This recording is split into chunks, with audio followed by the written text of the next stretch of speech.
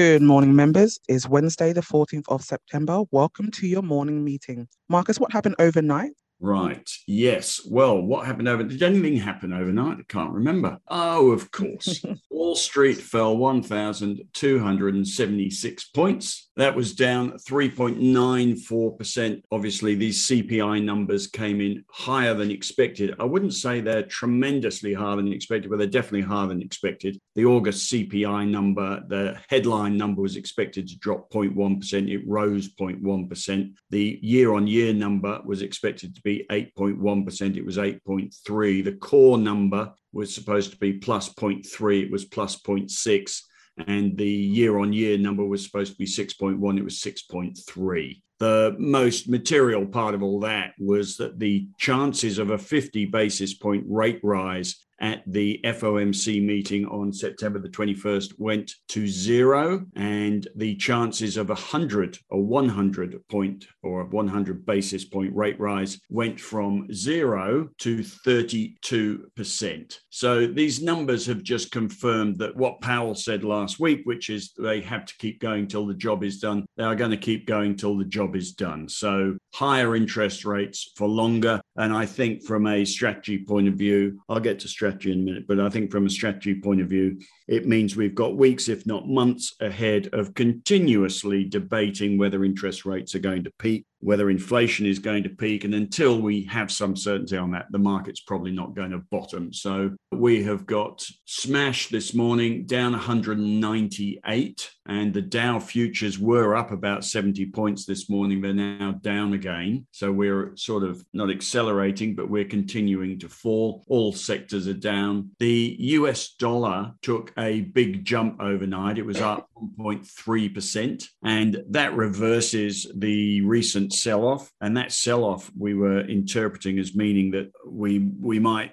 see some global optimism appearing. That has all disappeared overnight. The gold price doesn't like a rising US dollar, so the gold price dropped $34 overnight. Bitcoin, the barometer of irrational exuberance, dropped 9% as well. And predictably, the interest rate sensitive sectors dropped the most. So the S&P 500 was down 4.3, but the NASDAQ was down 5.1%. And bond yields rose. And interestingly, whilst the 10-year bond yield jumped 5 basis points, the 2-year bond yield jumped 17 basis points. So the yield curve has further inverted overnight. Short-term rates rising faster than longer-term rates. And the Australian 10-year bond yield as well. Brace yourselves, anyone with $1 million mortgage. 10-year bond yield was up 10 basis points as well. We'll see what it does today, but that's 0.1%. And that means the RBA is not going to be backing off anytime soon either. Commodities sort of survived. The iron ore price probably missed the CPI number, was up 0.52. Metal prices seem to have missed it as well. Couple up, couple down, but not by much. The LME may react tonight.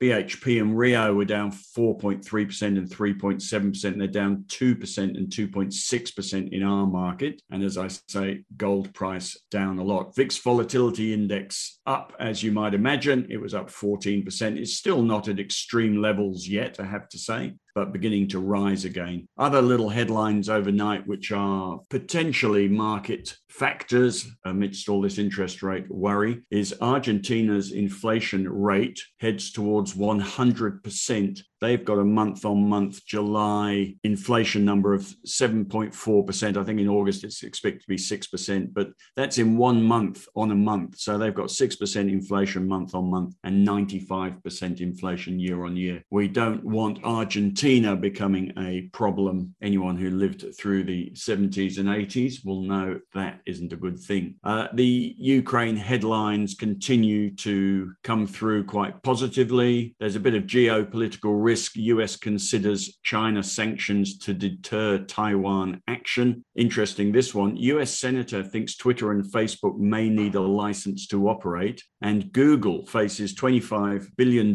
damages claim in UK and Dutch courts over ad tech practices. And that's about that for what happened overnight. Leighton, you might just tell us how that's looking in our market this morning sector-wise and if there are any stories. No worries. Thank you, Marcus. So as you said, the ASX 200 is currently down 197 points, getting absolutely smashed at the moment. 2.8%, that is. At worst, it's been down 201, and the futures are only down 156. So we're tracking a fair bit worse than that. Pretty much every sector is in the red this morning, and just about every stock on the map is also trading lower, with computer share the only one in the top 100 currently trading higher. Gold miners are feeling the full force of the sell-off. They're definitely the worst for the day after that gold price has come off. But again, all of those interest rate sensitive sectors, the REITs, technology, consumer discretionary, financials, they're among the worst performers. Outperforming, but still down. We've got the defensive sectors, the energy, utilities, staples, and industrials. But yeah, there's pretty much just red everywhere today, and there's not really anywhere to hide. Did have a look at the Dow futures before, and they were up. They're currently trading down about 10 points as well. Some of the stories this morning: Rio Tinto has entered a $2 billion joint venture with China's Baowu Steel to develop the Western Range iron ore project. Link administration is still having trouble with Dye & Durham, as they announced the second court hearing in relation to the acquisition of Link has been adjourned again, now to September 23rd. Atlas Arteria is currently working on a $3.15 billion capital raise at $6.50 per share. And Ramsay Healthcare, there's still speculation around some other M&A deals involving Ramsay Healthcare after the KKR bid failed yesterday. On the calendar this morning, there's nothing of note in Australia. We've got UK inflation data for August out tonight, and the US PPI number for August as well tonight. From the brokers, there's still some positivity around Ramsay Healthcare after KKR called off that bid yesterday, and Morgan says the sell-off looked a little overdone as the deal may not be fully off the table yet. And that's what I've got for you this morning. Thank you. Thank you very much for that, Leighton. And back to you for the income portfolio update as well. Yeah, no worries. Thank you, Chi. So it's the dividend portfolio check-in date today. There's no changes this week. And of course, our main concerns now are the US inflation, which was hotter than expected last night. And going forward now, interest rates looking like they're going to be higher for longer. Performance, we're up 2.13% for the week. And now all of our dividends are gone bar Spark New Zealand, which goes ex-dividend tomorrow. And then next up, we'll have the banks reporting season, which is coming up in October. Onto the calendar, it's getting really quiet now, as it should be. Suncorp Group has its AGM next Thursday, and we'll be looking out for some trading updates there, but that's all we've got on the calendar. And with the dividend portfolio X-ray, there's really not a lot of movement this week. Most of our stocks are still up in that top right section of good quality, good value, but we'll be keeping an eye on things, as I'm sure you'll get into. Marcus, cash might be the best place to be at the moment. But in terms of our investment timeline for this portfolio, you don't really need a rush to sell anything and cash up. That's not the idea for this portfolio, but we'll definitely be monitoring it looking forward. Yeah, worth saying as well, Leighton, on the dividend portfolio, it does tend to outperform in a down market. Not that that helps individual investors. And we were very close to buying South 32 on the open this morning because it goes ex-dividend tomorrow. It's only down 1.6% today. But it does go ex-dividend tomorrow, a big dividend. And some of you may think about buying it on the weakness today ahead of that dividend and hope to strip a dividend. I would say, as I'll get to in strategy, this is probably not the time to be buying anything. I think the bigger trend in the market's probably going to establish itself or re-establish itself again today, which is a downtrend, in which case you might be just going nowhere in stocks like South 32 and resources generally, because this is not good news for growth, commodity prices, and the resources sector. Yeah, thank you, Marcus. Thank you very much for that, Marcus. And we will close us off with your strategy. Yep, strategy is predictable, I think you would call it today. Those CPI numbers coming in ahead of expectations, the market's falling over, the odds of 100 basis point rate rise jumping up. It's going to do a few things, and it has pushed back the timetable for the bottom of the market, and it's pushed back the timetable for the peak in central bank interest rate aggression, the peak in interest rates, the peak of recession fears, the peak of the US dollar. It's pushed back the bottoming of commodity prices and the bottoming of the Aussie dollar. And most importantly, it's pushed back the bottom for the equity markets. I think this is not the time to be calling the bottom of the market. Instead, this short-term rally we've had is going to abruptly end, or has abruptly ended. Momentum is lost, and the equity market, I think, will resume its longer-term downtrend. Sector-wise, it's the interest rate sensitive sectors that are going to continue to swim against the tide. That's REITs, technology, housing stocks, stock market stocks, which is a sector we invented, cyclical stocks, resources, consumer discretionary. Is that every sector that there is? Gold, forgot that. That's going to go nowhere whilst the US dollar goes up. And you're going to get a loss of sentiment in those hot sectors and the no earnings hot stocks. You'll see some profit taking in lithium today, although there's nothing out of order with those falls compared to the rest of the market. And lithium does seem to have a mind of its own, so it will probably find buyers a bit quicker than some of the other sectors. But I think the main message is that this is not a time to be doing something terribly clever like buying the dip. This is, if anything, a jumping off moment, not a jumping in moment. Uncertainty is what dictates the market trend, and we have now weeks, if not months ahead of continuously debating this interest rate and inflation conundrum, during which time it's going to be hard for the markets to gain confidence and to trend up. The good news is that what this does do is build us up for an even more fabulous buying opportunity at some point, but it's not today. But to take advantage of that, you really need cash rather than stale equity holdings that you couldn't bring yourself to sell. And I would just say the stock market is not about long-term investment and Warren Buffett. That's marketing. That's a marketing line. The stock market's about making as much money as possible on any time frame and narrowing the odds in your favor as much as you can using fundamentals, which controls your risk, allows you to control your risk, and using the trend or respecting the trend, which improves your odds. So at the moment, the market trend is not your friend. It doesn't matter how good the fundamentals are,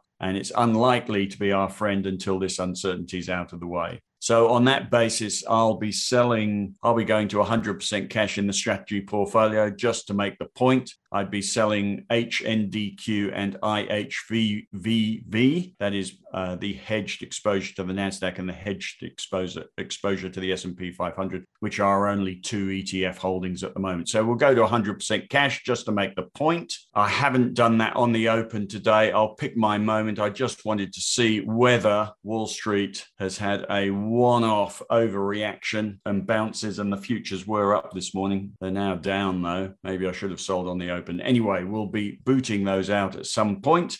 So the strategy message is fairly clear. It's time to step away, go and play golf, watch the Queen's funeral, make the most of the public holidays. Don't bother to come back until the tide is with us, and that won't happen until the market knows when interest rates are going to bottom. And that will require a series of economic releases, and they are some time away. So we're trading in a cloud of uncertainty until then. Odds are against us, and as you know, there's no point swimming against the tide. So our job from here on continues, which is the job of timing the market. We'll just continue to wake up on a daily basis and make decisions. There is a fabulous opportunity coming. It's just not this morning. Now, for investors, and you know who you are, the long-term, do-nothing income-focused investors, nothing wrong with that. You're not going to sell. So the message to you at this point is that this is probably not the time to buy yet. You see a big down day on the market and think, oh, I'll go buy something. I reckon that the trend will establish itself. The downtrend will reestablish itself, and there's a better opportunity on the way. And I've put all the charts in the strategy piece today. And if you have a look at those, scroll down through them and use that highly sophisticated and proven technical analysis technique of standing back and blurring your eyes on those charts and asking yourself a question, are they going up? And the answer is pretty clear.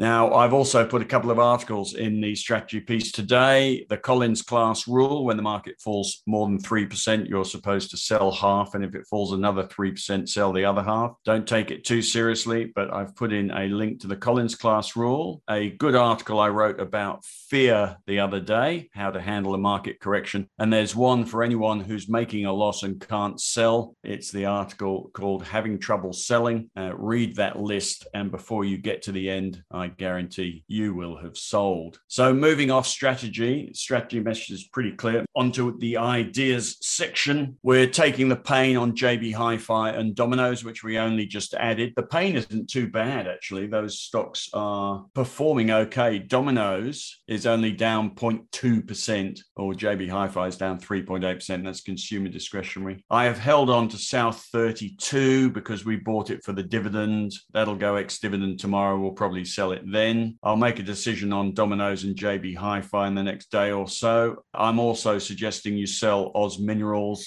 They've been bid for by BHP. That should hold the share price up. But while I'm sure this sell-off doesn't jeopardize BHP's ambitions towards copper and Oz Minerals, there is a risk if the sell-off continues. A falling market is not the stuff of higher bids and counter bids. So let's just take the profit. We can always come back later when the market starts to lift. Now, I am adding a couple of holdings to the ideas portfolio. Shock horror. Why are you buying anything, Marcus? Well, I've written up the ETFs today that benefit out of falling markets. And there's a good write-up there of the four major ones. SNAS, SNAS, which is the ETF's ultra-short NASDAQ 100 hedge fund. And that gears to the NASDAQ by 2 to 2.75 times. I'm going to buy that. And I'm also buying BBUS, BBUS, which is geared to the S&P 500, again by 2 to 2.75 times. In for a penny, in for a pound. Now note, I wouldn't do this myself, probably, or maybe I will. This is punting, not investing, but it is the ideas portfolio, and it is at least an idea, something for you to do whilst the market falls over. I'll update that portfolio when the price is open, when I get a minute, when I get off here. So buying SNAS and BBUS, they are far more geared than the Australian market ETFs that go down when the market goes up, which are BBOS and Bear. But I've put descriptions of those in the ideas portfolio as well today. So having a bit of a punt on the market falling further, I'll do that on the open prices today. So adding a couple of ideas, selling OZL, and got a decision to make on JB Hi-Fi and Domino's over the next 24 hours or so. I'll decide what to do with that this morning. I've also put in the ETF spreadsheet link on the bottom of the ideas portfolio today. And whilst we're on ideas, I've got Henry's small cap portfolio in the newsletter as well today. A bit of an update on that. Bit of carnage in there, of course. The small companies generally do need a rising market. They need a dose of sentiment because there's not a lot of earnings in those stocks. Gold sector is one of the worst sectors, and there are a few gold stocks in there today. You have been warned. Henry does hold BBOS, which is the ETF geared to the Australian market. That's up 6.9% today. His lithium stocks are notably seeing some profit taking. As one of our members said, lithium is a bandwagon. You have to know when to get on and when to get off. It's not a long-term investment. And 59% cash in Henry's portfolio may create a bit of outperformance, but it doesn't, of course, make you any money. Right. And I think that's about it. Chi-Chi, big day today. Big day. Yeah, sounds it. Thanks very much for that, Marcus. Let's move over to something a bit lighter with the question of the day. What's your go-to dish when you're cooking? Marcus, do you want to start us off? Simple. It's chili con carne. There you go. I could eat chili con carne every night of my life, and much to the annoyance of Emma. Well, if you want to bring that into the office so we can have chili con carne, will be much appreciated. Leighton, what's your go-to dish? I was actually going to say the exact same thing, but no meat, obviously. But if it's not that, then just any sort of stir fry. No, you didn't. Stir fry was going to be my one, so we've stolen each other's. What's my go-to dish? Oh, like a garlic pasta spaghetti, just chop up some garlic. Nice. Fry it up, toss in some spaghetti, done, lots of Parmesan cheese. Very nice. Well, that brings us to a close. Good luck out there, members. We'll see you back here tomorrow. Thank you. Thank you.